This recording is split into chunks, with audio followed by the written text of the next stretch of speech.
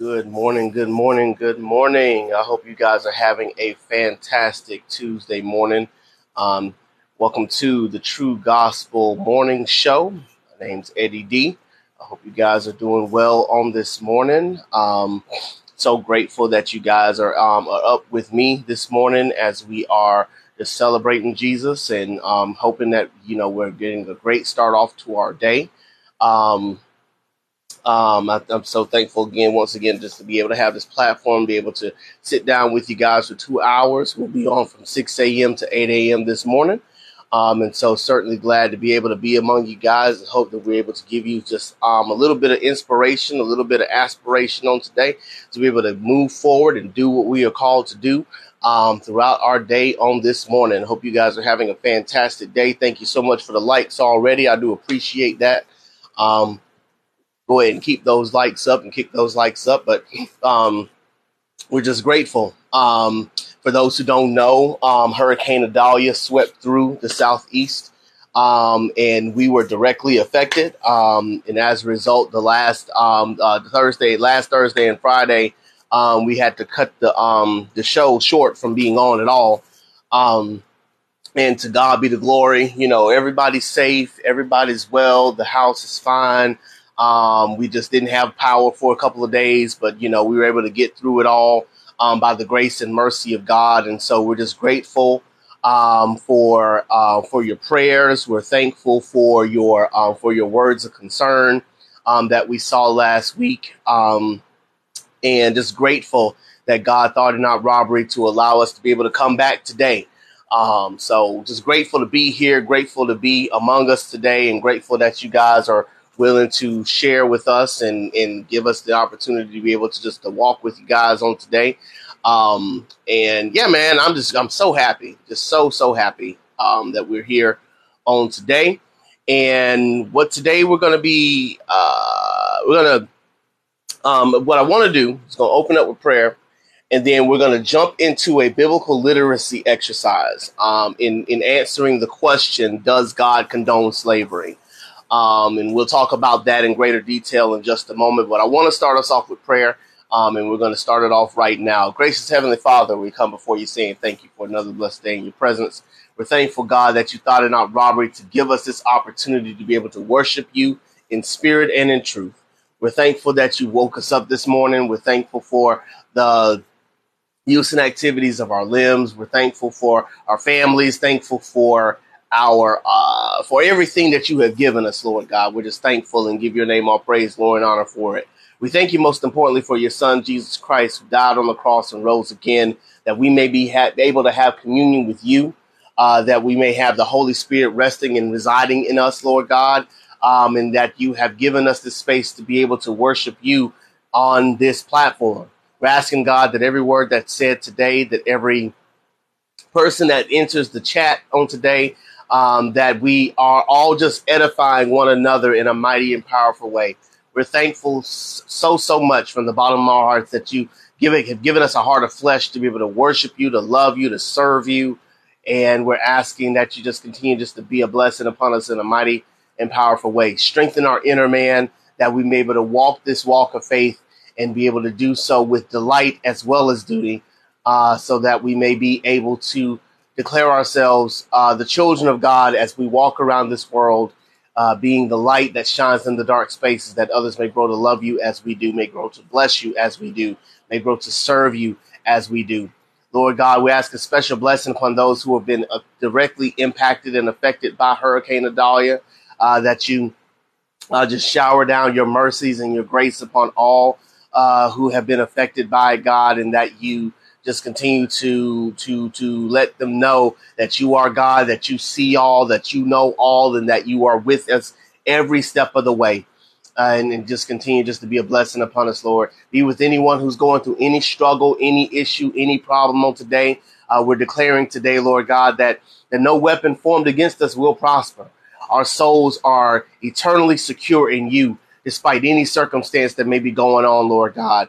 And we block away any thought or any imagination that is not like you, any person or thing that is trying to turn us away from who you are. Lord, greater is he that is in us than he that is in the world. And so we're asking that you just keep our minds stayed on you, that we press towards your mark, that we seek first the kingdom, that we seek those things that are above, as we are reminded by the Holy Spirit that we abide in you as you in us, and that we love because you first loved us. We're so thankful and give your name all praise, glory, and honor in Jesus' name. Amen. Amen. All right. All right. Huh? Check the mic. Mic's low. Okay. All right. Love you too. All right. Love you too. I bet. All right. Can y'all hear me now? Do I need to speak up? Is that what's going on now? Like, can you hear me now? Because I got a loud voice, but I try to be quiet because I talk a little loud. So just let me know in the chat box if the mic is too low. Just let me know. I'm gonna sit it right here. Maybe that may make a difference. I'm not sure. Y'all just holler at your boy and let me know. But today, what we're going to get into this morning is a biblical literacy exercise. What's going on, Chocolate Princess? What's going on? And thank you, Nicole. Thank you for letting me know. So what we're going to get into today is an exercise in biblical literacy. As I talked to you guys a couple of weeks prior, before the morning show even began, I stated that there were seven things that we as Christians have to consider when reading the Bible. That one of the biggest challenges and hurdles that we have to deal with as believers is that we don't know how to read our Bibles. We don't know how to really dive into our text in such a way to where we understand what the text is telling us. I'm gonna do a quick drive-by of the 8 principles that I use when I'm reading the Bible, so that we can unpack this question: does God condone slavery? So here are the 8 tenets. One, we have to have the Holy Spirit, because only the Holy Spirit is going to reveal truth. If you don't have the Holy Spirit, if you're not in a relationship with Jesus Christ, you are not going to understand the scriptures. It's really that simple.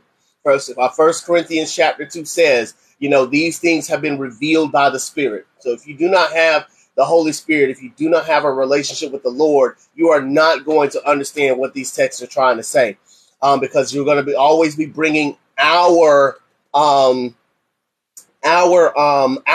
and our minds and our perspectives to the text, rather than allowing the Spirit to talk to us about what the text is ourselves. 1 second. All right.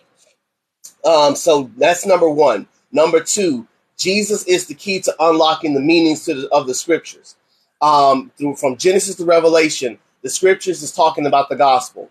The scripture is talking about Jesus. And so you have to keep in mind that even though there are 66 different books, they're all telling one story, the gospel of Jesus Christ. So you got to know the gospel, you got to know Christ, and you got to know what God is up to in order to understand what the text is trying to say. We have to recall that chapters and verses were written after, were adopted in the Bible after the Bible had been already written and canonized. So we're talking 1200 and 1500. 1200s were when the chapters were when the books were broken up into chapters, and in the 1500s was when the Bible was broken up into verses. And so these original texts were not written as chapters and verses; they were written as long narrative forms, and they stretched out throughout the entire Bible, their entire book. And so again, those things were written in long form, and that helps us to understand the text all the more. We got to realize that we're reading different texts altogether. So you have your historical narratives, you have poems, you have wisdom text, you have literature, you have allegory, you have prophecy, you have songs, you have letters. And so these things that are important to understand. When you're reading Genesis, it's going to read different from Psalms. When you're reading Psalms, it's going to read different from Proverbs. When you read Proverbs, it's going to read different than say a letter that Paul wrote to 1 Corinthians. And even 1 Corinthians is a different type of letter than the letter that he wrote to Philemon. Context matters. So the verses that you have, the verses are not alone. They have verses before it and verses after it. And so you have to understand the context in which your verse that you're looking at is being written. And you got to think about the context of the time in which this thing was written. That we live in 2023. This Bible and the books thereof were written way before us. And so that ties into a whole different thing. But we'll get to that in a minute. Language and meaning. So we have a word, right? And that word can have a multitude of meanings. Back in the Hebrew, they had different words for the different meanings that we have. And so although our word love, for example, seems to cover a whole lot of stuff, back in those times, they had philos, they had phileo, they had eros, they had agape, they had and all sorts of other different words that meant a different type of love. And so although we think of what love is just one thing, they had 5, 6 different words for love, for the different types of love that we can express. Brotherly love, romantic love, servant love, there was all different types of loves that they had in their text. And so that matters when looking at the text in the scriptures. 7, again, where is Jesus in this? Like, how does Jesus in the gospel narrative fit in what I'm reading today? How does it fit? And we have to understand and unpack how that fits. Lastly, the Bible cannot mean for us what it did not mean for them. Cannot mean for us today what it did not mean for them back then. A lot of times we try to apply the text as if it's talking directly to us. And even though it is talking to us, the words themselves were written for different people in a different time. The principles are timeless, but we cannot apply new things in terms of trying to add a 20th century flair to words that were written to a different people. And so when it's talking about different things that are in scripture, we cannot apply new ideas to timeless concepts, because if it doesn't mean for them what we're trying to make it mean for us, then that's not biblical, that's not scriptural. Good morning, Liberty. How you doing? So, having said all of that, and again, that was a drive-by. That was a quick little drive-by for like a 10-minute drive-by of sorts.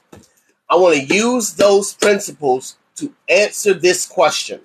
And I'm answering this question, and my wife and I, been talking about it for a while. I've been going to God and praying about it for a while. I didn't want to come on here and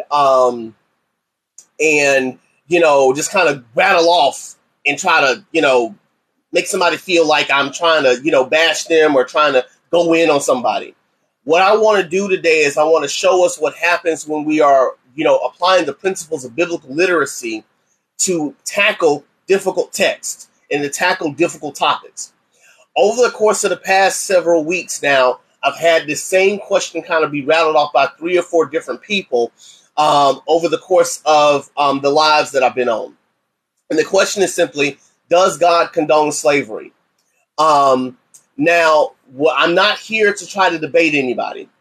And so I'm going to answer the question, but I'm not answering the question to try to one-up anyone. What I want to do is I want to show the picture that God has in terms of, his love and his affection and his dedication to us, the character and the nature of God, by answering the question, does God condone slavery? Now, the short answer to that question is no, he does not condone slavery. And what people will automatically point to is Exodus 21, and they will point to the book of Deuteronomy. Not sure what verses those are, because I can go back and scroll and see. But they'll also point to other different parts of the Bible that say that God condones slavery. And so, again, you have to understand that slavery back then in the Israelite nation is a completely different concept compared to the slavery that we're accustomed to when we think particularly about the African slave trade, the transatlantic slave trade from 1619 all the way to the 1800s. That is a totally different type of slavery that Israel did not endorse. But don't take my word for it. Let's dive into the scriptures to figure this out for ourselves. The first thing that I want to do is to ask the question. So let's go to Exodus 21. Exodus 21 and verse 2 says this.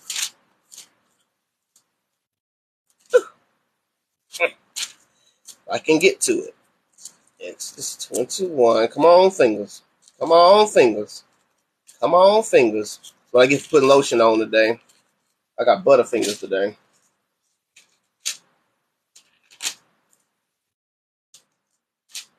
All right.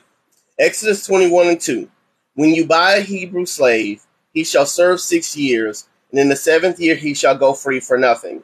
If he comes in single, he should go out single. If he comes in married, then his wife should go out with him. If his master gives him a wife and she bears him sons or daughters, the wife and her children shall be her master's, and he shall go out alone. But if the slave plainly says, God, words, I love my master, my wife, and my children, I will not go out free. Then his master shall bring him to God, and he shall bring him to the door of the doorpost, and his master shall bore in his ear through with an awl, and shall be his slave forever. When a man sells his wife, swells his daughter as a slave, she shall not go out as the male slaves do. If she does not please her master, who has designated her for himself, then he shall let her be redeemed. He shall have no right to sell her to a foreign people, since he has broken faith with her. He designates her for his son. He shall deal with her as with a daughter. If he takes another wife to himself, he shall not diminish her food, her clothing, or her marital rights. If he does not do these three things for her, she shall go out for nothing without payment or money. All right. So, when initially reading those verses, what we have to understand and dissect is, the question: if God condones, words. Does God condone slavery? If God condones slavery, then when we go back to Exodus chapter 2, why then would God be so bent on getting his own people out of slavery, right? So when we go to Exodus chapter 2, we see in verse 23, during those many days the king of Egypt died, and the people of Israel groaned because of their slavery and cried out for help. Their cry for rescue from slavery came up to God, and God heard their groaning, and God remembered his covenant with Abraham, with Isaac, and with Jacob. God saw the people of Israel, and God knew. So, what I did is I went to Bible Hub. Bible Hub is one of the best resources to look for the depths of the meanings of the words themselves, the words in the Bible themselves, as it comes originally from the Hebrew, as it comes from the Greek. Now, with the Hebrew, there is a common, not a commentary, but a Hebrew dictionary called Strong's. And Strong's is one of the most exhaustive concordances you are ever going to find that talks about the different types of words that the Hebrew language writes when it comes to, the words in the text. Now, again, our English translations are limited compared to the Hebrew. And so in the Hebrew text, you have different derivatives of the same word. And so you may have a base word, but then you have different offshoots of that same word, different offshoots of the same thing. And so what often happens is, we'll see the same word being said over and over and over again. But if you read it in the Hebrew, those different accents and those different letters and different letterings make all the difference in the world as to what a text is actually trying to say to us. And that matters because, again, if you don't know if you don't know that there's a different version of this word, you will think that God is allowing the same thing that happened in one spot to happen in another, and that's simply not so. In Exodus chapter 2, let me say this first. Oh yeah, no, I got it right here. In Exodus chapter 2, the word that's used for slavery is abadah. And this is a derivative of the word of abad, which is to be a laborer. And in abadah is the derivative, and it means labor as a captive. Labor as a captive. And so in that space, God in chapter 2 sees that his people are being held captive and says, I don't condone this. I do not want this for my people, and I am going to set them free from the bondage that they are currently in, because this is not what I condone. I do not endorse this type of behavior. I do not endorse this type of manual labor at the expense of a person's soul, at the expense of a person's livelihood, at the expense of a person's well-being. This I do not condone. This I cannot abide with. And that again is the derivative called abadah. I think I'm saying that right, or it might be aboda. Don't quote me on that. I forgot to look that part up. But anyway, it's again the labor as a captive, right? Now, if you go to Exodus chapter 21, verse 2, when it talks about being a slave in that particular text, that is a different form of the word. Again, the original word is abad, but the text in that case is ebed, or rather abed. And both of them mean servant of a household. Servant of a household. And so in that particular case, it's talking about the original form of the text being abad, working for someone else as a hired hand. Abed, the derivative of that, it means being a hired worker for a household, which means that there's someone who's running a house or someone who's running an estate, and they're hiring laborers to work the estate in various different ways. We got to remember, specialties were not a thing back in BC, and so you didn't have jobs like we have them today, but they had jobs nonetheless. Mostly it was agriculture, farming, taking care of the house, making sure people are fed, washing dishes, that sort of thing. Everybody had something to do, and people would hire out people to literally work the land, to, take care of the house and those sort of things. And these were ways in which people were taken care of. They were paid. These were all skilled. This was a labor force, not a slavery unit. This was the way in which we would think. So again, I'm saying that to say, Ebed is a derivative of abad, but it's meant to mean hired worker, skilled laborer, a hired hand. Compared to Exodus chapter 2, when it talks about being a slave, being a slave by virtue of being captive, being held captive. God does not endorse slavery as it pertains to captivity.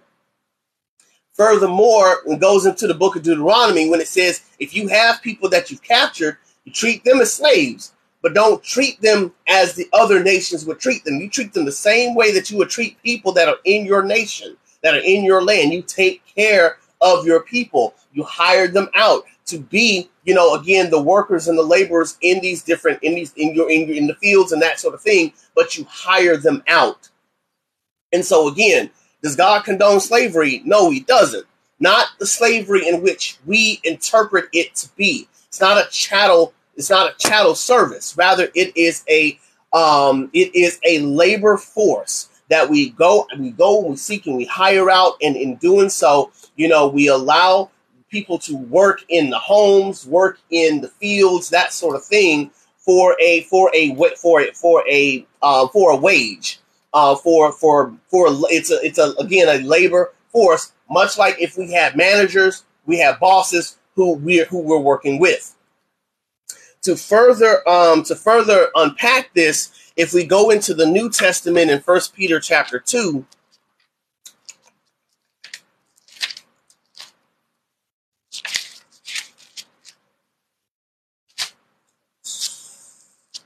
give me a second. Let my fingers do some walking. Woo. Should have marked this up is what I should have done. Here we go.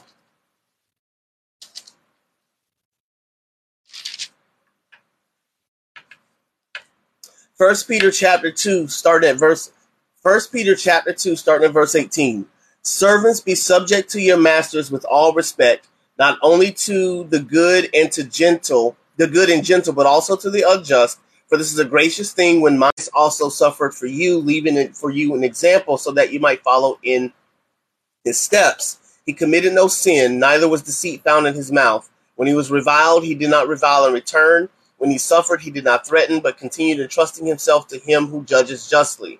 He himself bore our sins in the body on the tree, that we might die to sin and live to righteousness. By his wounds you have been healed, for you were straying like sheep, but have now returned to the shepherd and overseer of your souls. What he's saying in this particular text here is that you've got to recall context. That matters. He's talking to exiles. He's talking to people who live in different lands than in Israel. And so these other different nations are not privy to, nor do they follow any rules that Israel might have set for themselves to be a distinct nation, and they're living by the way that they want to live. As a result of that, there's a recognition that you might end up working for somebody who is a terrible boss. You may end up working for somebody who is a terrible master as you are serving him. But regardless, you serve as God has allowed you. Specifically in the word servant, because that word is interpreted in the King James as slave. That word is okeo or okio, and that word is household slave, household servant. That word comes from a derivative of oikos, which means to dwell in this place, to dwell in this house, home. And so an okio is a household slave, a household servant. And in this text, again, it's saying that this is a hired hand. This isn't somebody who's beaten. This isn't somebody who's whipped. This isn't somebody who is bruised. This isn't somebody who is broken.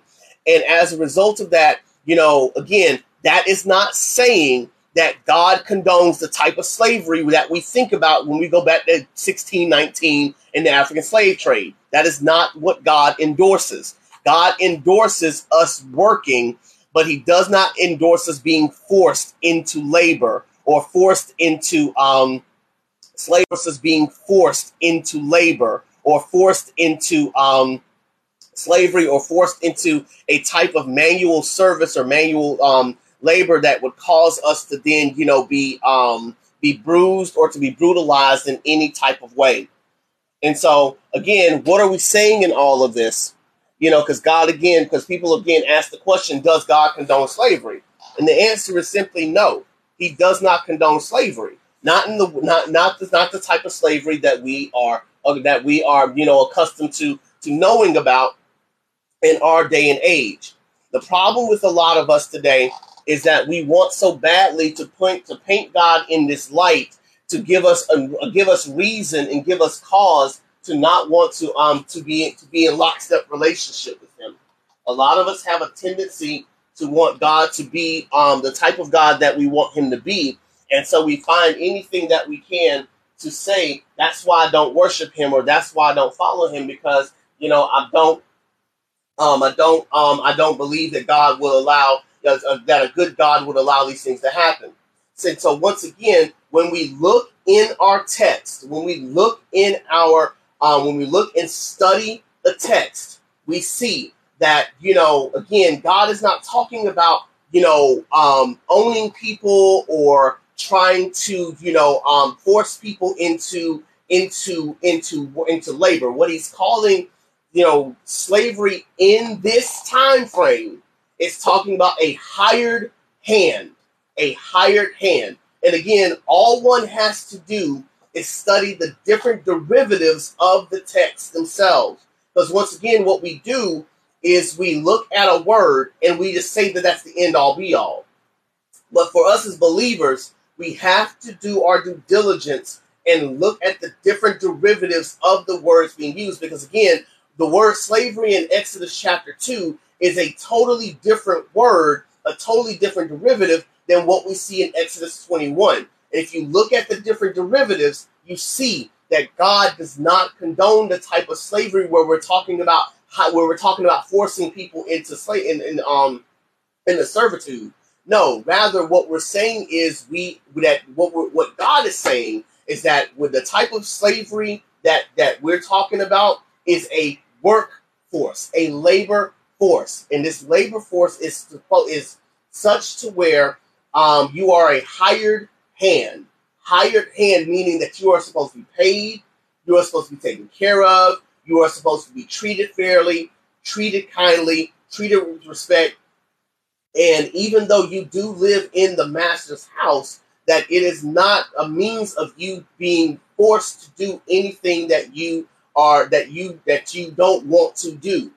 And that is the character and the nature of God. Because if you look at Ephesians chapter 6,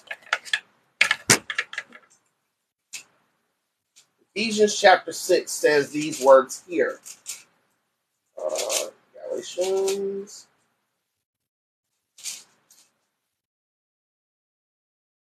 Bondservants, obey your earthly masters with fear and trembling, with a sincere heart, as you would Christ, not by the way of eye service as people pleasers, but as bondservants of Christ, doing the will of God from the heart, rendering service with a good will as to the Lord and not to man, knowing that whatever good anyone does, this he will receive back from the Lord, whether he is bondservant or is free. Masters, do the same to them, and stop your threatening, knowing that he who is both their master and yours is in heaven, and that there is no partiality with him. And so what God is saying to them is the same thing that God is saying to us. That word bondservant is not talking about the type of slavery that we are accustomed to looking again at 1619 in the African slave trade. It is talking about literally a labor force. That masters in this text is talking about managers, talking about bosses, talking about CEOs, talking about people who are in charge of other people. Bond servants are talking about your labor force, the people that are under you, the people that are working for you, the people that are hired out to you. That is what it's referring to. And in that space, servants and masters are to have the type of relationship that is a reflection of the character and the nature of God and the relationship that he has with us as we are servants of righteousness, slaves of righteousness. No longer slaves to sin, no longer slaves to bondage, but slaves to righteousness, slaves of God, servants of righteousness. I think it's Matthew chapter 20. Paints this picture for us. Matthew chapter 20 paints this picture here. The kingdom of heaven is like a master of a house who went out early in the morning to hire laborers for his vineyard. After agreeing with the laborers for a denarius a day, he sent them into the vineyard. And going out about the third hour, he saw others standing idle in the marketplace. And he said to them, go into the vineyard too, and whatever is right I will give you. So they went. Going out again about the 6th hour and the 9th hour, he did the same. And about the 11th hour, he went out and found others standing. And he said to them, why do you stand here idle all day? They said to him, because no one has hired us. He said to them, you go into the vineyard too. When evening came, the owner of the vineyard said to his foreman, call the laborers and pay them their wages, beginning with the last up to the first. And when those who hired about the 11th hour came, each of them received a denarius. Now when those hired first came, they thought they would receive more, but each of them also received the denarius. And on receiving it, they grumbled at the master of the house, saying, those last worked only 1 hour, and you have made them equal to us who have borne the burden of the day in the scorching heat. But he replied to one of them, friend, I am doing you no wrong. Did you not agree with me for a denarius? Did you not agree with, take what belongs to you and go. I choose to give to this last worker as I give to you. Am I not allowed to do what I choose with what belongs to me? Or do you begrudge my generosity? So the last will be first and the first last. And so what he's saying in this text, is that, again, slavery back then does not mean the same thing that we think of when we think of slavery as it pertains to 1619 moving forward. And so again, the type of slavery that we are upset about is the same type of slavery that God himself is upset about when you look at Exodus chapter 2.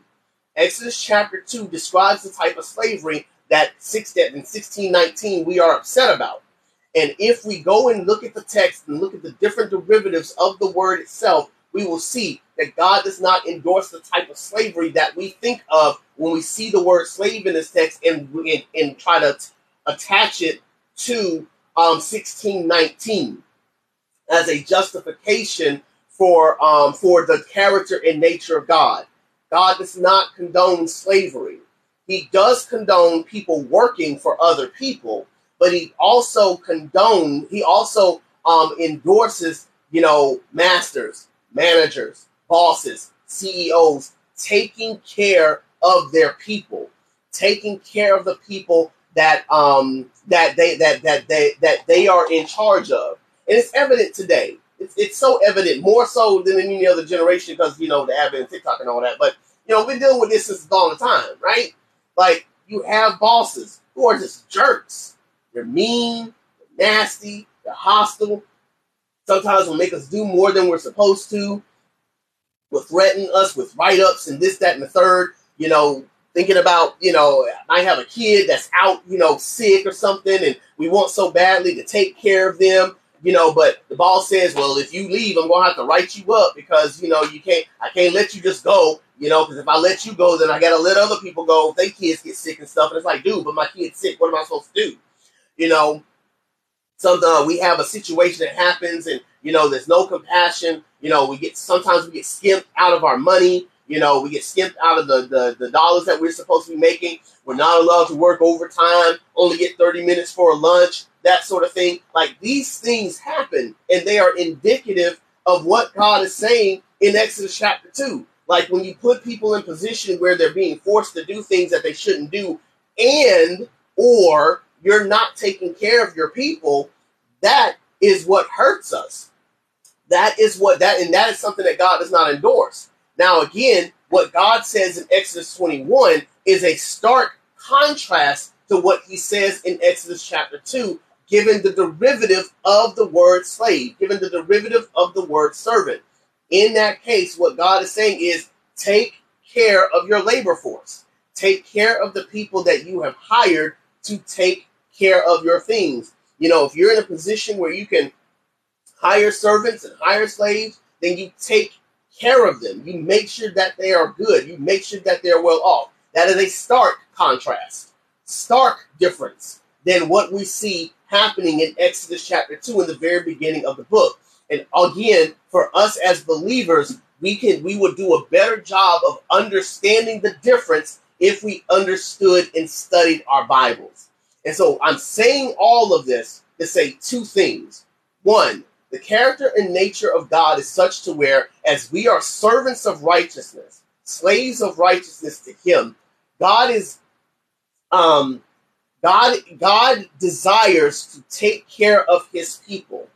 And he desires that the relationship that we have with our bosses, the relationship that we have with our employers, and the relationship that our employers have with us is a reflection of the character and nature of God, where God is taking care of his people. We as servants, as workers, as employees to our bosses, are to work on our jobs with integrity, with character, as if we are working to God, because our work and our labor is a reflection of the character and nature of our relationship with God. That we are to serve our bosses as if we are serving the Lord. That we are to serve our bosses in such a way to where we allow that light of God to shine in us. Even if our bosses mistreat us, even if they treat us, like dung sometimes, even if they act as if they are, the masters and commanders of the universe and just want to do things the way that they want to do.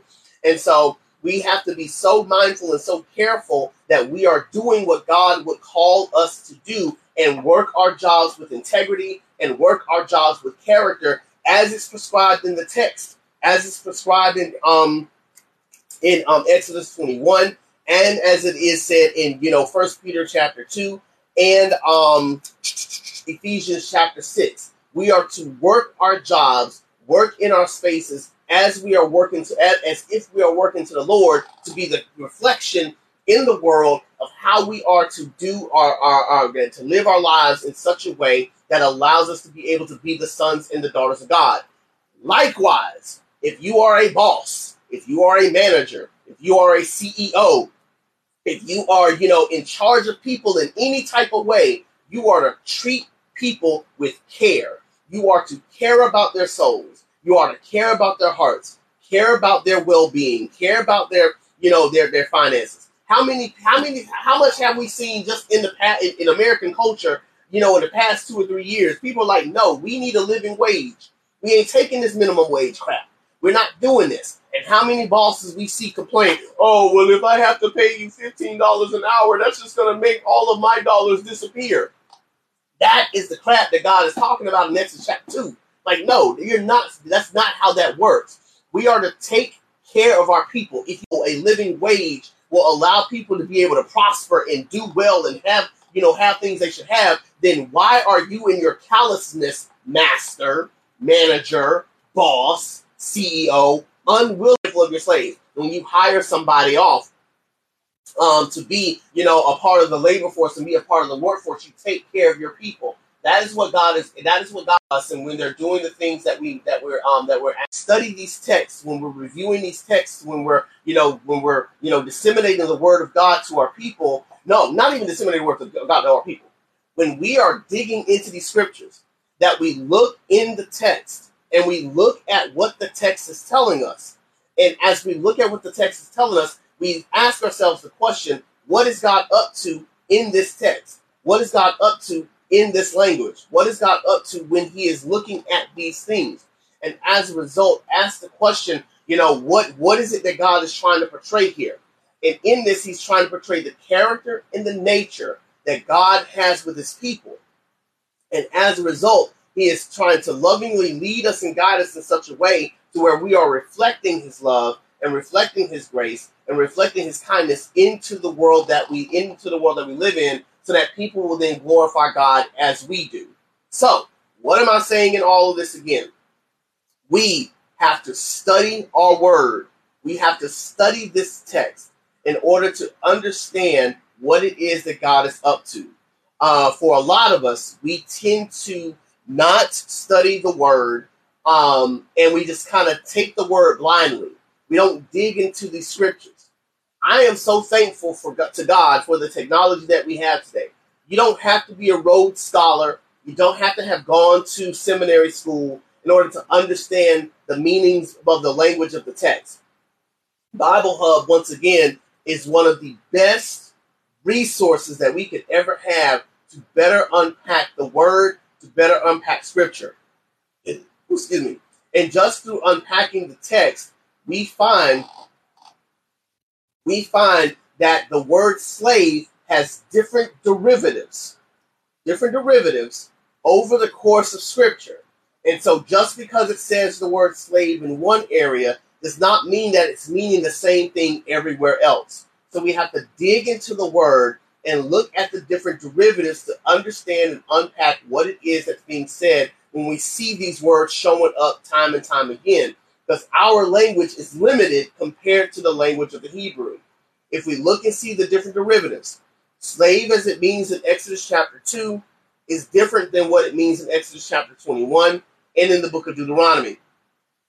Labor force is different, in Exodus chapter 2 as it is in say the New Testament when we look at 1 Peter chapter 2 and Ephesians chapter 6 as well as Matthew chapter 20.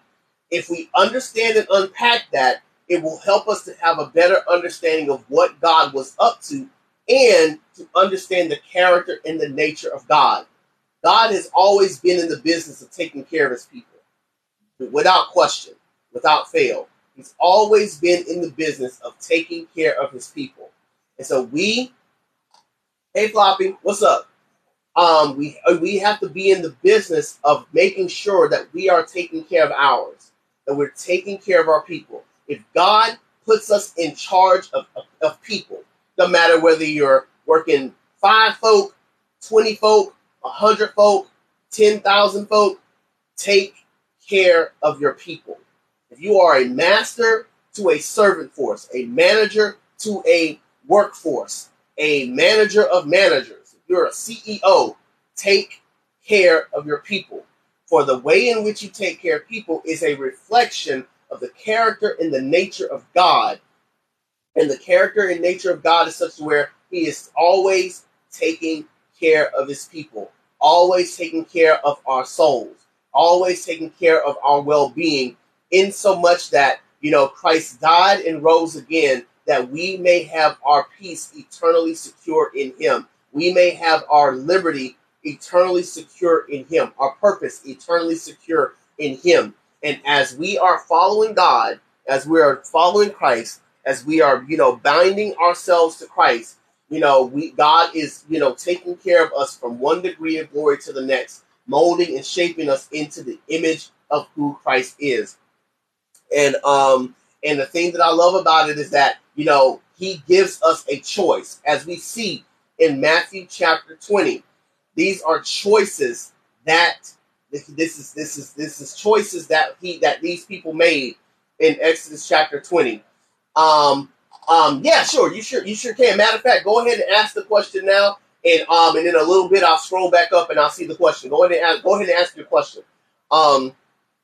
But again, God loves us and he cares for us and he takes care of us in such a way to where we are able to as we're working for him, he is taking care of us.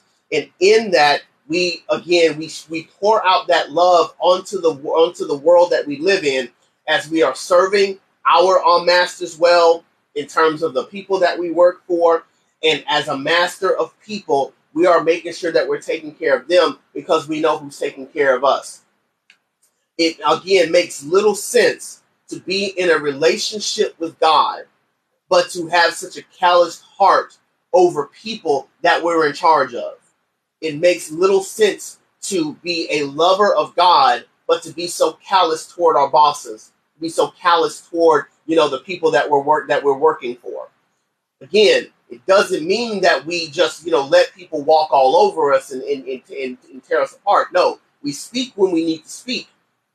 And we let people know you can't just treat me like, like garbage or whatever. But at the same time, we allow the word of God, the peace of God, the love of God, the patience of God, the kindness of God, the mercy of God, the long suffering of God, to reside, to rule in our hearts, the self-control of God, the gentleness of God, the meekness of God, to rule in our hearts in such a way to where we are making sure that the people that we are in charge of are being taken care of, and that the people that we work for, that we are doing what they are asking us to do in such a way to where it glorifies God. We have to remember that God gives us a choice. In our free will, we have the choice to follow him or not. And that is indicative of being the hired hand of righteousness. Do we want to be in a relationship with God? Do we want to be a servant of God? Do we want to work for God? Do we want God to be our Lord? Do we want him to be our master? Listen, we got to call a spade a spade. We want so badly for God to be this Americanized, democratized slave version of God in the Bible. It didn't work that way, y'all. It didn't work that way.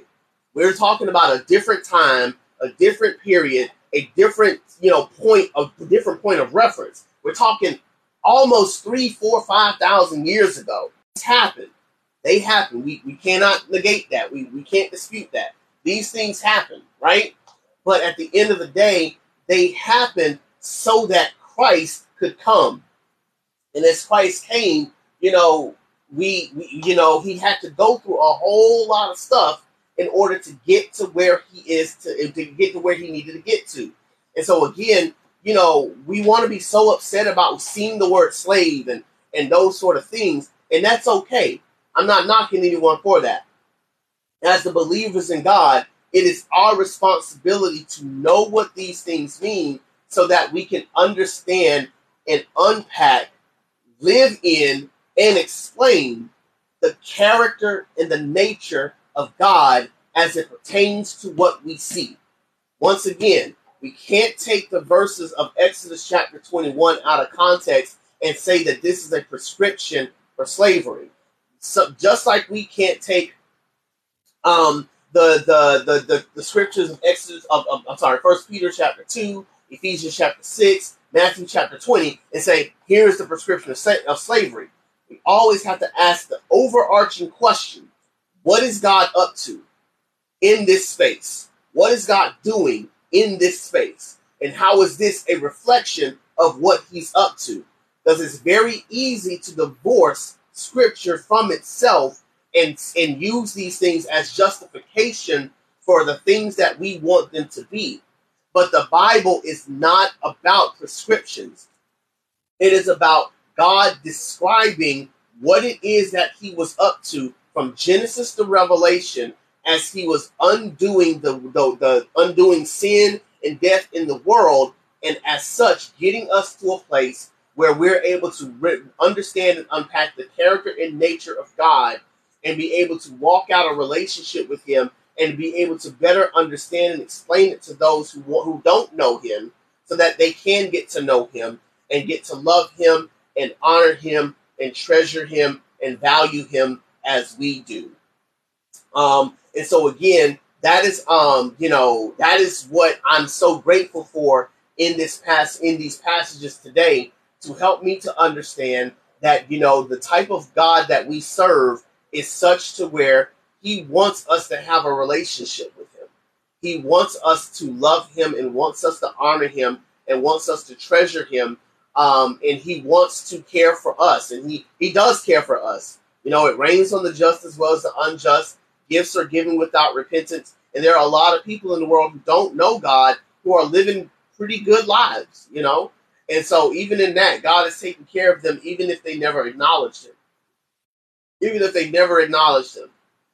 And so I'm ever so grateful that he loves us enough that if we choose to become servants of righteousness, as he gives us the opportunity, replaces the heart of stone with a heart of flesh, as we are, seeking God in his righteousness, all these things are being added to us. As we press toward the mark of the prize of the high call in Christ Jesus, God is taking care of us. He's doing so much more for us than we could ever imagine. Jesus, God is taking care of us. He's doing so much more for us than we could ever imagine. And I'm not speaking from a prosperity point of view, because I do, recognize there are a lot of people who do believe in God who are going through the struggle, going through the suffering, and going through the pain. And so in no way do I trivialize that. What I do say in light of all of that is that, God loves us so much that he is ready and willing to be, in lockstep with us and be in a relationship with us, so that we're able to, enjoy the relationship of God, and enjoy it in such a way to where we're able all the more, so that we can continue in lockstep relationship with him. All right. So You are watching the True Gospel Ministry, the True Gospel Morning Show. It is a division of the True Gospel Ministry right here on TikTok Live. For right now, my signal is spotty, is crap, and so in a few minutes, I'm going to try to move to a different location to see whether or not that makes a difference. But you are watching again the True Gospel Ministry. And I hope that this word is being edifying to your souls on today as it was to mine. Give me 1 second. I'm going to move really quickly, see if I can get us to some better reception because I'm out here in these boonies. And was really hoping, that I'd still have a little bit more, good signal. But apparently we're moving into that time frame where we don't. So I'm going to move you over here now, see if that makes a difference. So let's see. Hopefully it does. Okay. All right. So again, welcome again. You've been watching the True Gospel Morning Show with your boy Eddie D right here on TikTok Live. Floppy, if you still here and have your question, go ahead and type it down in the comment box below and let me know what you got going on. But I'm gonna dig into these comments really quickly and see what's going on. Let's see. Okay.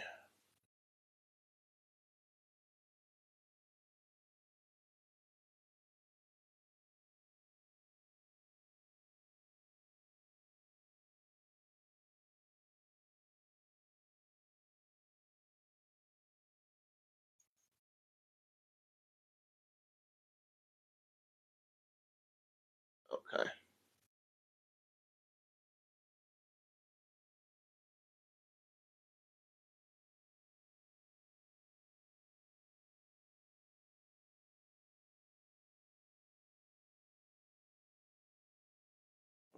Okay.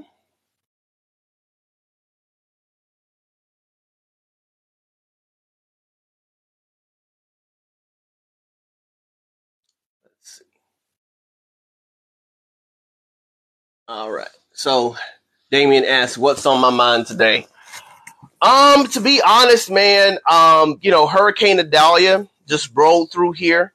So right now my mind is just really on, the people who went through some really terrible stuff. In my town in particular, we've never seen a hurricane hit our city the way that it has. We've kind of been blessed the past couple of decades, actually, that every time a storm rolled through here, we never got anything this bad. Like nothing this bad ever happened. And so for a lot of us, we haven't really had to deal with anything like this in a very long time. And so this is the first time that my city in particular has had to deal with something of this magnitude, and everybody's kind of lost their minds. And so my heart's out to them today, and just praying that they are doing well and praying that they are able to get to a place where their power is restored, their lives are restored. It's really bad. Oh yeah, in my city, it was awful. It was awful. Everything with no power, flooding, trees knocking down power lines left and right. Like this, if this wasn't a referendum on burying cable, this was a referendum on burying cable. Because power lines were just destroyed, just destroyed. I've never seen cables looking like webs. Look like big almost cuss big spider webs in just tangled up in the trees. It was a really, really bad scene across the entire city. So yeah, we've never experienced anything that bad before in a very, very, very long time. And so just a lot of people are still without power. A lot of people still without the daily necessities. And so my heart's just really out to them today. And so anybody that was impacted or affected by Hurricane Idalia, we're praying for you, and praying that God will continue to, to navigate your way through that mess. and that you're able to get restoration in all sorts of types of ways. We're praying that FEMA, get their act together, do what they need to do, get people their money, all that deductible crap, like get that, throw it all to the side, and just let people get restored the way they need to be restored. And I sit in the seat of gratitude because the only thing my family and I were impacted with was just having no power. Our house was not hurt. Our things were not hurt. We were able to eat 3 square a day.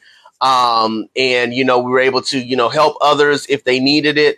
We were able to get everything that we needed. We got all the clothes, taken care of last night when the power was restored. I mean, God was just really, really good to me and my family. And so I sit in a seat of gratitude and in a seat of solace today, because it could have been a whole lot worse. Like, I wish you guys could see, because I don't want to mess up the camera. I finally found a good spot. But if you go out in my backyard, all the trees that were blowing in the wind, they kept blowing away from the house. Like, if our house is here, the trees kept going in this direction the entire time. They could have been going this way. They could have been going this way. They could have been going that way. They kept blowing this way every single time the wind blew hard. And when we came back after all of that was said and done, we looked and saw every tree that snapped behind our fence snapped behind our fence. It didn't snap into our yard, and they were pushing away from the fence and not toward it. If people often ask the question, "Where's your evidence for God?" Dude, there it is right there for me. If that ain't proof that God is real, then, because other people's houses were destroyed, other people's power is still out today. Other people were not able to have the things that we were able to have, and for me, that's all God, man. Like, I didn't deserve any of that. I was convinced we weren't going to have power for 3 weeks. We heard all the reports that were talking about, man, it's so bad out here, we may not get power back for 2 weeks, blah, blah, blah, blah, blah. And I was like, okay, well, that means guess we chilling for 2 weeks then in the heat. I guess it's going to be what it's going to be. We got a generator, all that kind of stuff. And so, so we were all prepared to be hunkered down for a while, and God saw fit, man, where we never missed a meal. We were able to celebrate my daughter's birthday, and celebrate it in good fashion. Like, it was a really good time despite all the trials that we went through. And again, what we went through it pales in comparison. It pales in comparison. So for me, I'm thankful. And at the same time, praying for my brothers and sisters that they are able to get through the mess that they're in right now, because again, I do not, I don't wish this on my worst enemy. And so that's what's on my mind right now, is that I really hope and pray that they are able to get past and get through what they got going on right now, what anybody's got going on right now. So again, if you went through Hurricane Adalia and you're watching this live, I'm praying for you, praying for your restoration, praying for your peace of mind despite the circumstances going on in your life right now, and praying that God just continues to enrich your life and richly bless you in a mighty and powerful way, to be able to get through the space that you're in, and hope that, God continues to shower his love and his grace and his affection and his tenderness and his care towards you and your families, and get you back restored and get you back better than how you've ever been. And so, yeah, that's kind of what's on my heart and mind right now, as it pertains to today, in particular. That's kind of what's on my mind right now. Thank you, Joy, for the follow. I appreciate that. Appreciate that so much. Let me see. I think whoever Floppy is went away. Probably dodged the bullet on that one, to be honest with you, but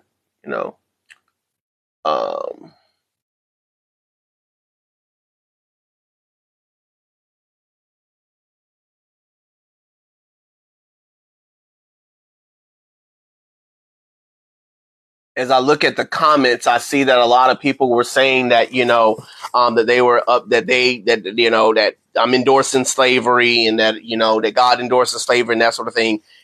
That's why I said from the very beginning, And again, I'm not here to argue with anybody. You feel how you want to feel. I'm not here to argue with anybody. But one, that is the answer. That's the answer. Does God condone slavery? The answer is no. A lot of times what I have discovered about, when people ask that question, they already have the answer. They already have the answer. And so they're really just asking the question to try to do a bait and switch. And that's okay. It's okay. 'Cause I get it. I understand. But that's why I say, unless you have the Holy Spirit living inside of you and you understand the gospel and Christ and what God is up to, you will not be able to understand what's being written in front of you. Because again, you need those three components in order to really understand and unpack the words that are written in that time frame, and understanding the character and the nature of God as we are traversing throughout history. And so again, I'm not knocking anybody for feeling how you feel. If you feel like, God's endorsing slavery, then, I'm not going to make you change your mind on that. All I can do is tell you what I know and hope that you grow curious as I grew curious to understand and unpack it. It's very easy to do. Again, we have so many resources that are at our disposal, and all of them are free. Free. All you got to do is look them up. Bible Hub, Blue Letter Bible. Both those are excellent resources to help us unpack these scriptures and texts that were, curated by scholars who know infinity% more than I do about this text and about these things. And so again, we have all these resources at our arsenal for every believer. We have all these resources at our arsenal. I was talking to my wife yesterday about this, and I was telling her that for a lot of us, our biblical illiteracy comes from a place where we have allowed pastors and we've allowed teachers to become the sources of our scriptural intake, our Bible intake. We relegate Bible time to church. We relegate Bible time to TikTok shorts, to short videos. We relegate our Bible time to, listening to someone else tell us what the Bible is saying. We don't devote our own time to studying the scriptures. We don't take the time to actually look and see what is it that God is up to in these texts. And so for a lot of us, when we divorce ourselves from the Bible, we divorce ourselves from the power. We divorce ourselves from understanding. We divorce ourselves from, being in communion with God, being in communication with God, and being able to really understand what he's up to and how we can see that happening in our daily lives from one degree of glory to the next. And so again, it is imperative on us as believers to dig into our scroll, to dig into our text, to dig into the scriptures, and be able to find a way to be able to really understand who God is and who our God is, right? Now, again, as I've said before, you have to have a relationship with God in order to understand the text. It's really that simple. It is really that simple because, a lot of times we want to minimize and trivialize what the texts are, what the scriptures are. And we do that as a means of justifying what we want to believe about God, what we choose to believe about God. We want to minimize what the scriptures are.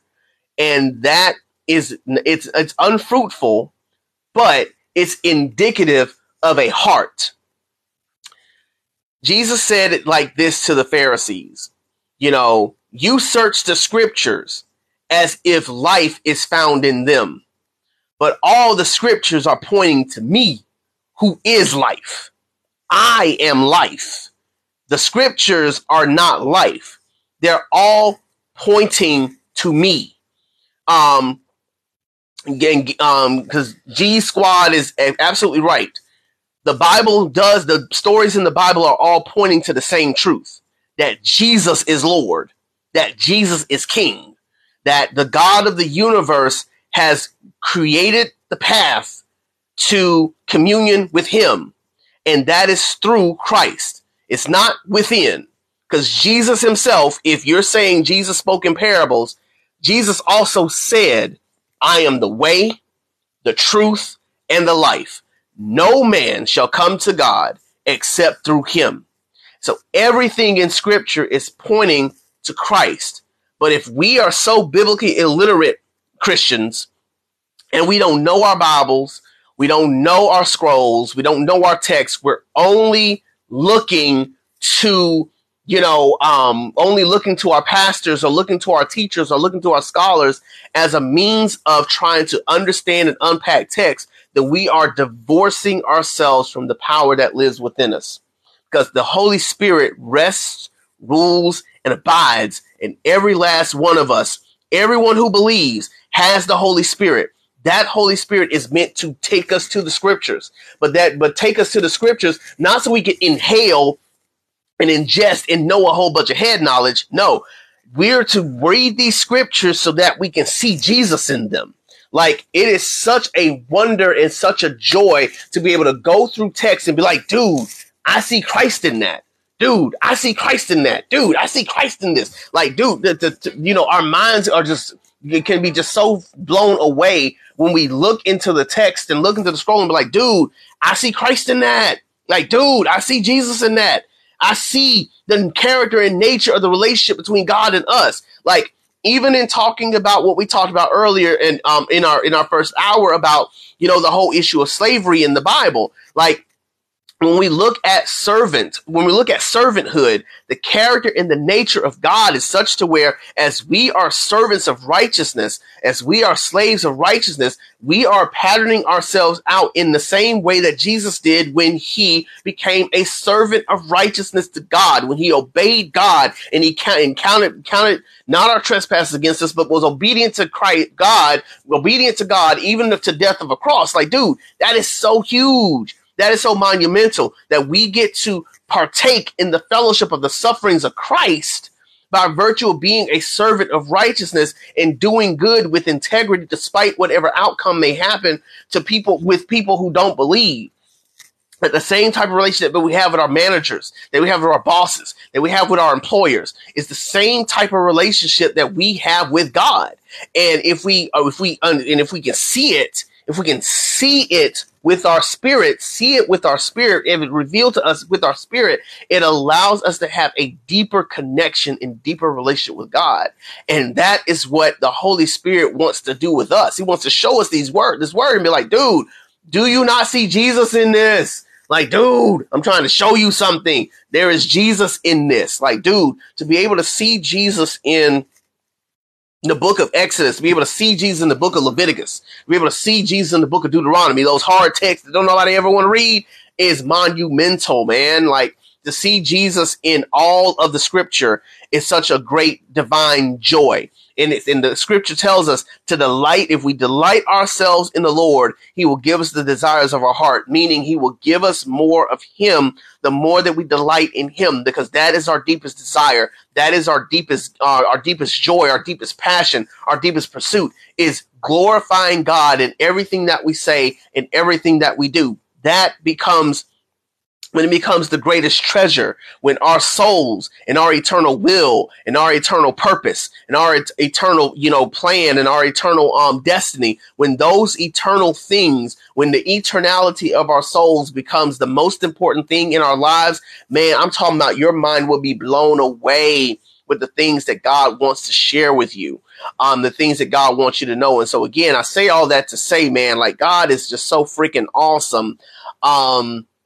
That if we ever take the time to really sit down with him, I've often thought this, and this is probably the first time I'll say it here on TikTok, but for those who don't have a walk with God, and have all these different questions of the if God then why, or if God then how come, and things like that. I would challenge anyone, because this is what I do. I would challenge anyone. Ask God. He's the creator of the universe. If anybody gonna answer the question, surely it would be him. So rather than ask us, ask God. Moses challenged God. Job challenged God. Gideon challenged God. Paul challenged God. So many examples of scriptures. David challenged God. And God was ready and ready to answer every question that they had. They might not have liked the answer he gave, but he answered every question that they had. And so I challenge people all the time, man. If you have a question or a concern, why not take it to God, man? Why not take it to God himself? Because at the end of the day, like a lot of us, we have this tendency to be so steeped in to our defenses, the fragility of our rightness is such to where we won't allow anyone or anything to challenge what we know or to challenge what we believe, to where we have where we have dialogue with one another and internal dialogue with ourselves to say, I could be wrong. And so for a lot of us, our tendency is to stay steeped in to what we know and to not seek the truth, to not seek understanding, to not seek, and to not seek it from the people who actually know what they're talking about. More often than not, we seek knowledge in our echo chambers. We don't look to people who can actually truly challenge what we know and what we believe.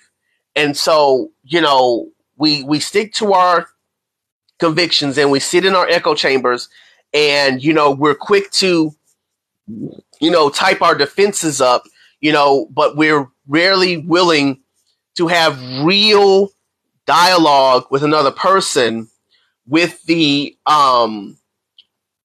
intent of being educated.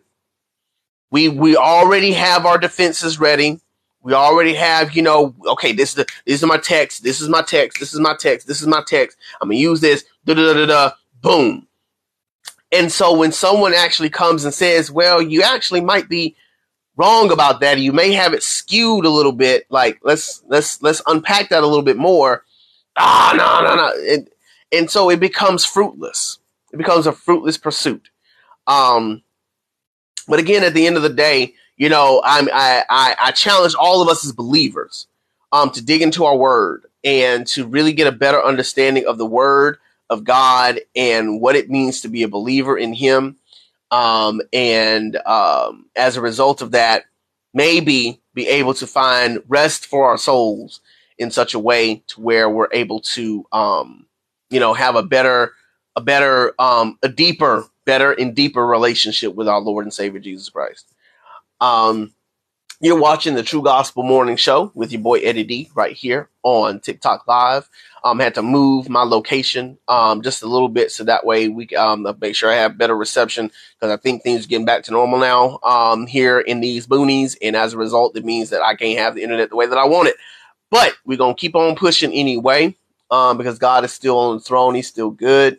And so one of the things that I saw on Facebook yesterday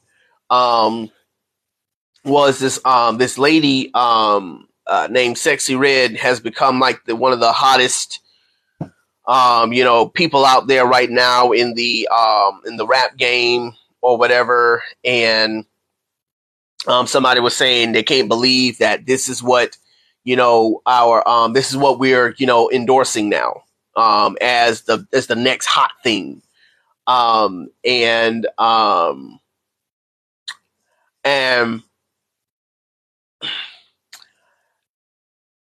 at this point, so I'm an 80s baby, And as a result, like, I remember when music was still good. I remember a time when music was bomb.com.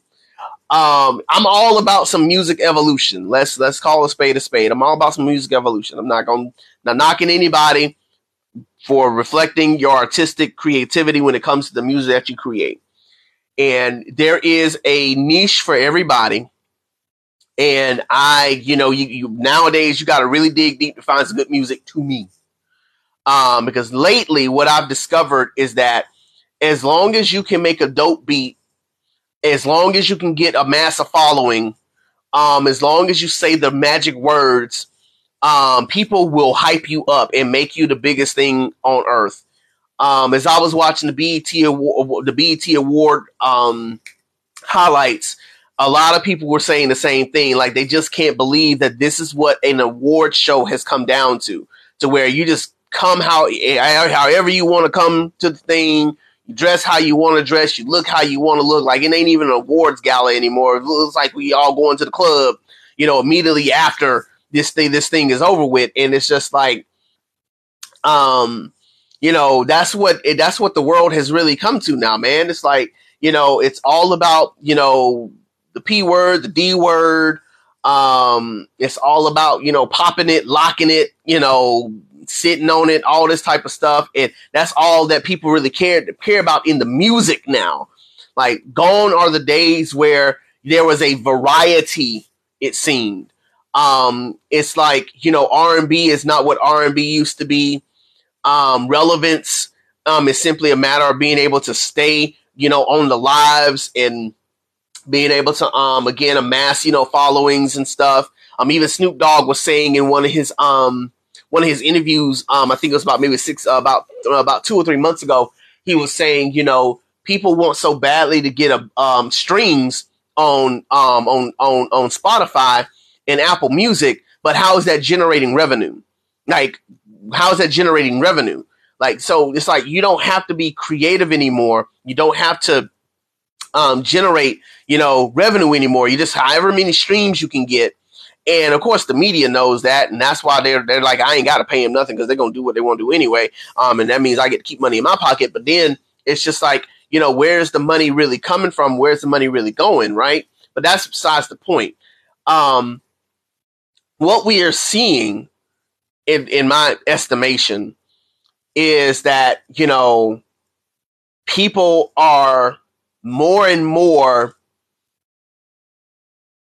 allowing their flesh to be edified. Their flesh to be edified. I want you to notice the words I'm using. They're allowing their flesh to be edified more and more every day. Now, my wife and I said this yesterday.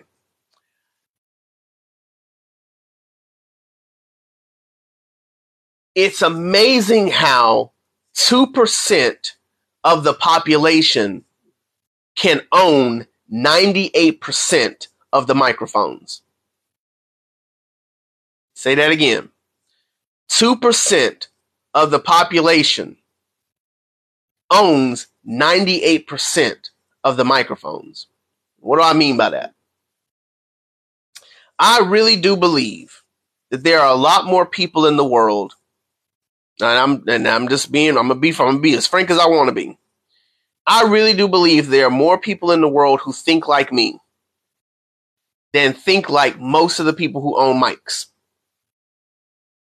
But the people who own mics are much louder. They're angrier. They're bitter. They're more sensual. They're more sensational. They're more controversial. They're more in your face. They're louder than the people who think like me. And because how they just demonstrate themselves is much more enticing to the flesh, that is what you're going to see in your media. It's what you're going to see on your lives. It's what you're going to see when the reels are showing. Like, I've never had to do so much work to try to get my algorithms to, show me things that I want to see, because the algorithms are built based upon, what people's interests are.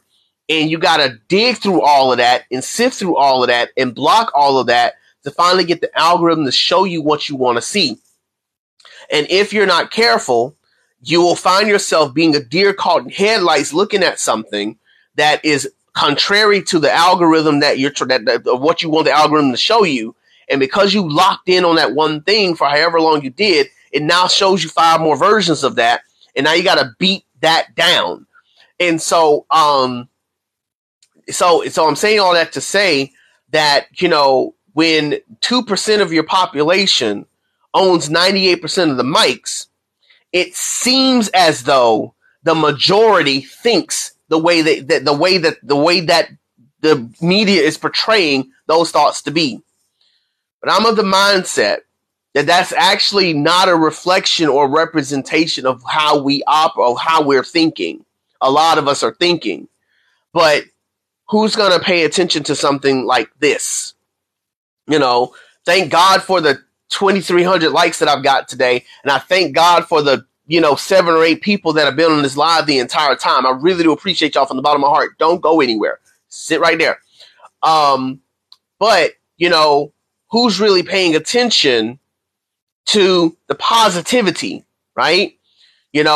Unless we look a certain way, unless we dress a certain way, unless we show off certain body parts, or unless we talk a certain way, people are only going to pay attention to us for so long before they move on to the next thing. I can't tell you how many times, I've gone to another person's live Bible chat, and most of the chat are full of people who are saying, girl, you so sexy. Girl, you so fine. Girl, I love your eyes. Girl, I love your hair. Oh my God, your boobs, and all this other type of stuff. And it's like, dude, this is supposed to be a Bible channel. Why are you? But again, what am I saying? That is what the ones with the loudest voices, and I'm talking fingers, are the ones who are going to amass the most attention, and as a result of that, that's what the media is. That's what the media portrays to us, as if that is the reality, if that is the end all be all. And so I'm saying all that to say, we have to be ever so mindful that we are not putting ourselves in a place where we feel like all hope is lost, because it's really not. I'm willing to bet that there are a lot more people who think like me that are out there in the world than people who think like the world. Now, it's not to say that, that we outnumber them. I don't think that. But I definitely don't think that the numbers are skewed in their favor the way that it seems that they are. It's simply a matter of us who have these platforms to use our voice to speak truth to power. It's the reason why I've revamped, my platform, so that I could be in a place to be able to, give truth to you guys, and be able to speak, some truth to you guys, every morning from 6 a.m. to 8 a.m. In hopes that, it'll inspire you guys to, to move forward with where you are in your life. But yeah, that's just kind of a muse of sorts, something that I'm seeing a lot more of now. And it's just really, unfortunate because, again, like I said, it's just a reflection of where we are as a people, but it's always been this way. It's just really just showing up in a way that it's never shown up before because of social media and stuff. So you are watching the True Gospel Morning Show with your boy Eddie D, right here on TikTok Live. With you guys for the next 20 minutes. Next week, I'll be able to be on live with you guys for the full 2 hours, because I've moved my work schedule around. And thank you for the infinity. I appreciate you. But I'll be able to have the entire, 2 hours with you guys, because I'm moving my work schedule where I have another, I'll have a whole nother hour before I actually got to go to work. And so I'm definitely grateful, to have this opportunity to be able to, speak truth to you guys today. Let me get into these. See if there's anything in here. Let's see. Okay. So definitely grateful again just for this opportunity to be able to speak truth to power on today. And grateful to have had this opportunity to be able to just kind of sit with you guys, and share some truth with you all on today. So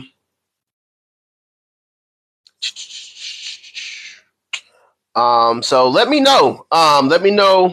Hit me down in those comment boxes if you have any questions or concerns.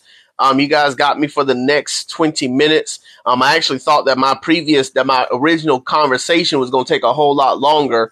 It ended up only taking 50 minutes, which is pretty good for me, to break down. And so I thought I'd be on here a whole lot longer. And thought that maybe I would have a few different types of comments and things, but all of them were kind of pointing to the same thing. So let me know in that comment box if you have any questions or concerns. Infinity Beard, I'm grateful that God has saved you. Congratulations, man. Welcome to the family. I'm glad that you are now a part of the kingdom. That God took out that heart of stone, replaced it with a heart of flesh. And so welcome to the brotherhood. If you haven't been already, at this thankful that God has saved you, has redeemed you. And so congratulations, my brother. Welcome to the family. We're so happy to have you. And so definitely grateful to God that you've been given this opportunity to be a part of the kingdom of God with us. And so thankful to God that He's giving you this opportunity to be able to be a part of the kingdom with us, man. Yeah, man. Let me see something real quick. No, I ain't gonna do it. Yeah, but hit me down in that comment box below. Let me know if you got any questions or comments for me. Again, I'll be with you guys for about the next 15, 20 minutes. So let me know if you got any questions or concerns for your boy.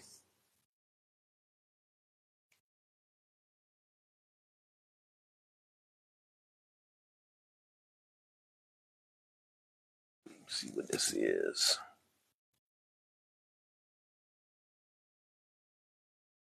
Oh.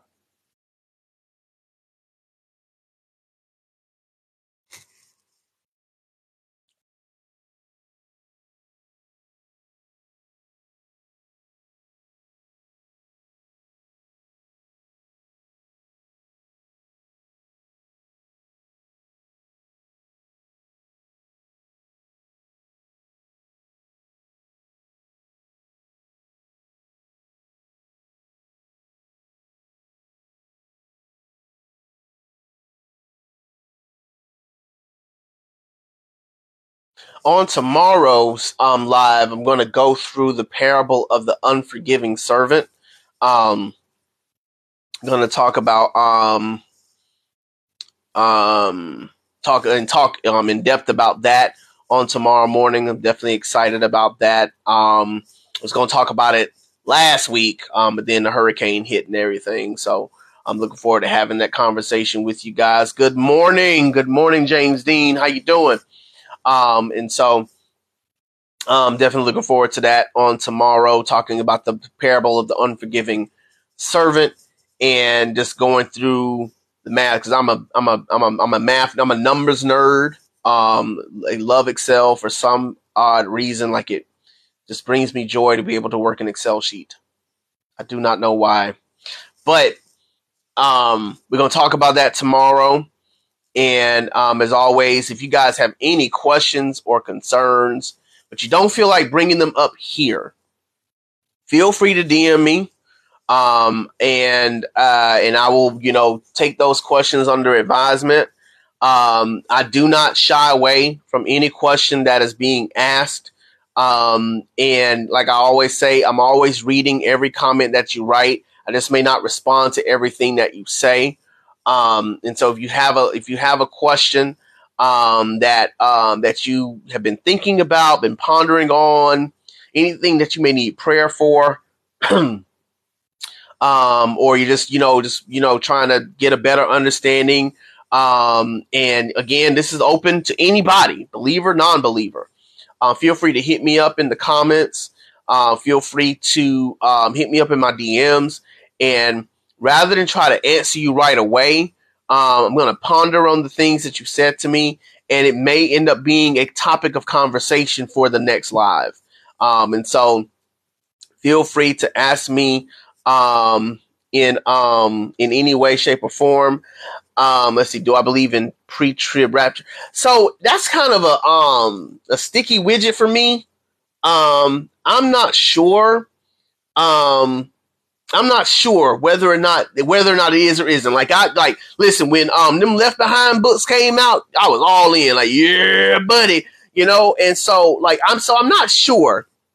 I'm not sure whether or not that is the thing that's going to happen. I believe. I'm not sure. I'm not 100% on it. I'm not 100% on it.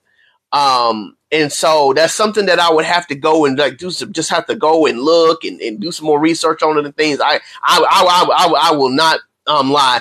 I am not really versed on the rapture itself and whether or not that's the thing that's going to happen.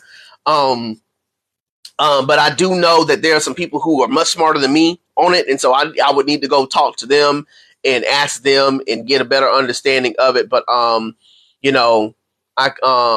let me see.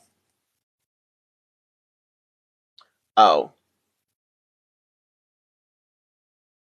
And so yeah, so for me, I'm not sure. I am not sure. I am not sure at all. And so that's what it is for me. That's what it is for me. I'm not 100%, but I don't discount it either. Maybe it is, maybe it isn't. Maybe it is, maybe it isn't. So I'd have to go back and look and do some research. And so what I may do is I will take that question. And so if you're not following me already, James Dean, follow me. I'm a proud member of Team Follow Back. Hit me up in the DMs. And I will research that and I'll make it a point of conversation in the next maybe next week, sometime next week. Because again, I know a little bit about a little bit, but all I know is based on the Left Behind books and based on things I've heard, songs we've sung. I really haven't dug deep enough to know the answer to that. So I do appreciate you for asking the question. Adonis asked if black people go to white heaven to see the white God. Is now what? I don't understand the question. What are you trying to say about that, Adonis? I'm not sure what you mean by that. I'm not understanding that. So you have to give me a little more context than that because I don't get the question. I don't get what you're trying to ask. What are you asking?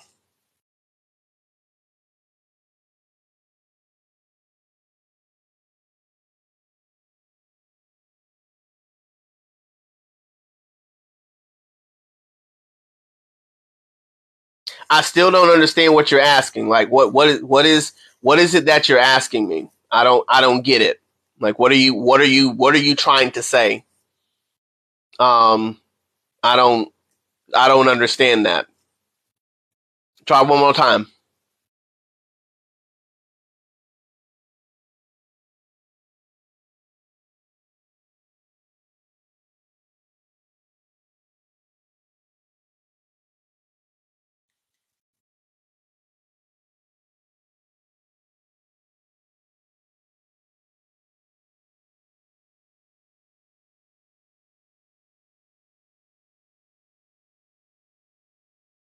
If James Dean, if that's the case, yeah, I mean, listen, Jesus said it himself. There's no rich, poor, slave, free, Jew, Greek.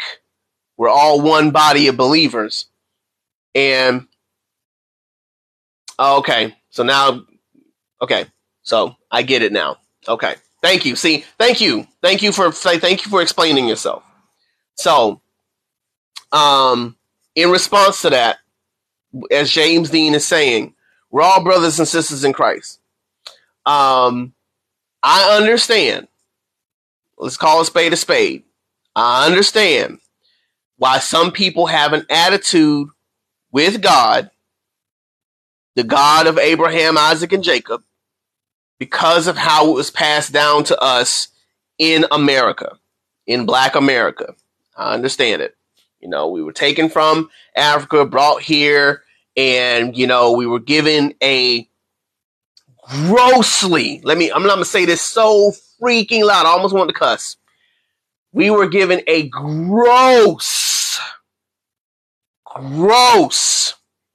super duper, ultra gross bastardization of God. Gross bastardization of Jesus from 1619 till 1865. It was gross as hell. Okay? So gross. The God that was given to Black Americans, Black slaves in America, is not the God of Abraham, Isaac, and Jacob. Okay? So, I do not prescribe to the God of 1619. I prescribe to the God who created the universe. I prescribe to the Jesus who was born approximately 2,000 some change years ago. That was way before 1619, way before slave trade, way before any of that stuff. Furthermore, some of our spiritual ancestors, right? Our spiritual ancestors were Africans. I'm talking Augustine.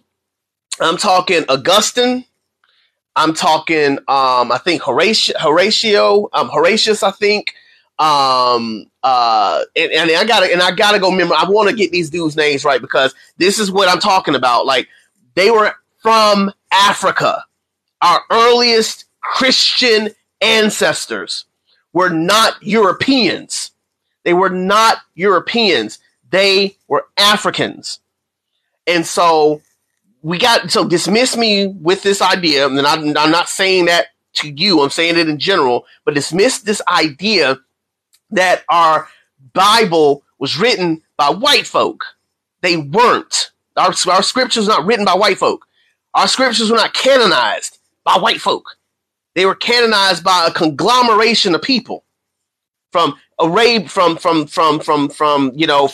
the Middle East, from Europe, from Africa. We all came together to put this thing together, and as a result, we have this rich history that goes beyond 1619. Yo, we gotta get out of this idea that our religion started in 1619. Dude, it didn't. It did not start in 1619. You gotta get out of that mindset. Because every time you get in that mindset, we're divorcing ourselves from the God of the universe who created all of us. Every last one of us. And again, we can't just pick and choose what verses we want to use to justify what we want to believe. Because again, those verses that were used to justify slavery in 1619 were gross bastardizations.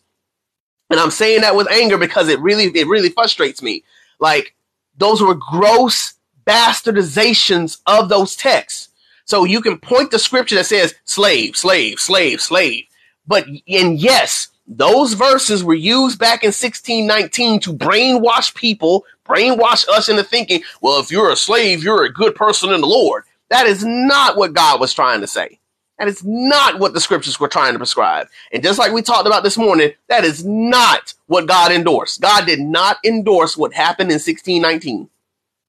He did not endorse what we went through till 1865 and even on beyond to Juneteenth. He did not endorse that. So no matter, what verses you find, you look up, None of those verses justify 1619. None of them. Because if it justifies 1619, then the same God of the Bible would have endorsed Exodus 2 when the Israelite nation was in bondage, enslaved by the Egyptians. If God endorses 1619, then he would have endorsed Exodus chapter 2, and he never would have got his people out of bondage. He never would have sent Moses into that world to get them out of bondage. So once again, you got to know script. You got to know the God of the Bible. It's not enough to just read texts. Because again, as I said before, these Bibles were not written with chapters and verses. They were written as whole texts. They were written as whole texts. And once they were written as whole text before there were any verses added, before there were any chapters added. And so you got to read them in their totality and not just rip them apart to justify a stance. That's not the point of the text. It's not to justify points. It's to get to know God. But again, I'm saying all of that to say, before you could even have a conversation, a real conversation, you have to have a relationship with God. Because to believer to unbeliever, we're never going to accomplish anything because you've already made up your mind. You've already made up your mind, Adonis. And so I love you. God loves you and wants a relationship with you. But us going back and forth ain't gonna make a hill of difference. And so at the end of the day, point to all the scriptures that you want. At the end of the day, God loves you and he wants a relationship with you.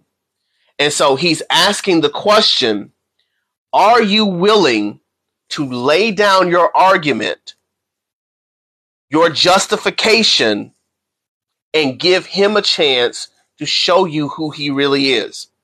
Because the God that you believe exists is not the God of the universe that you think he is.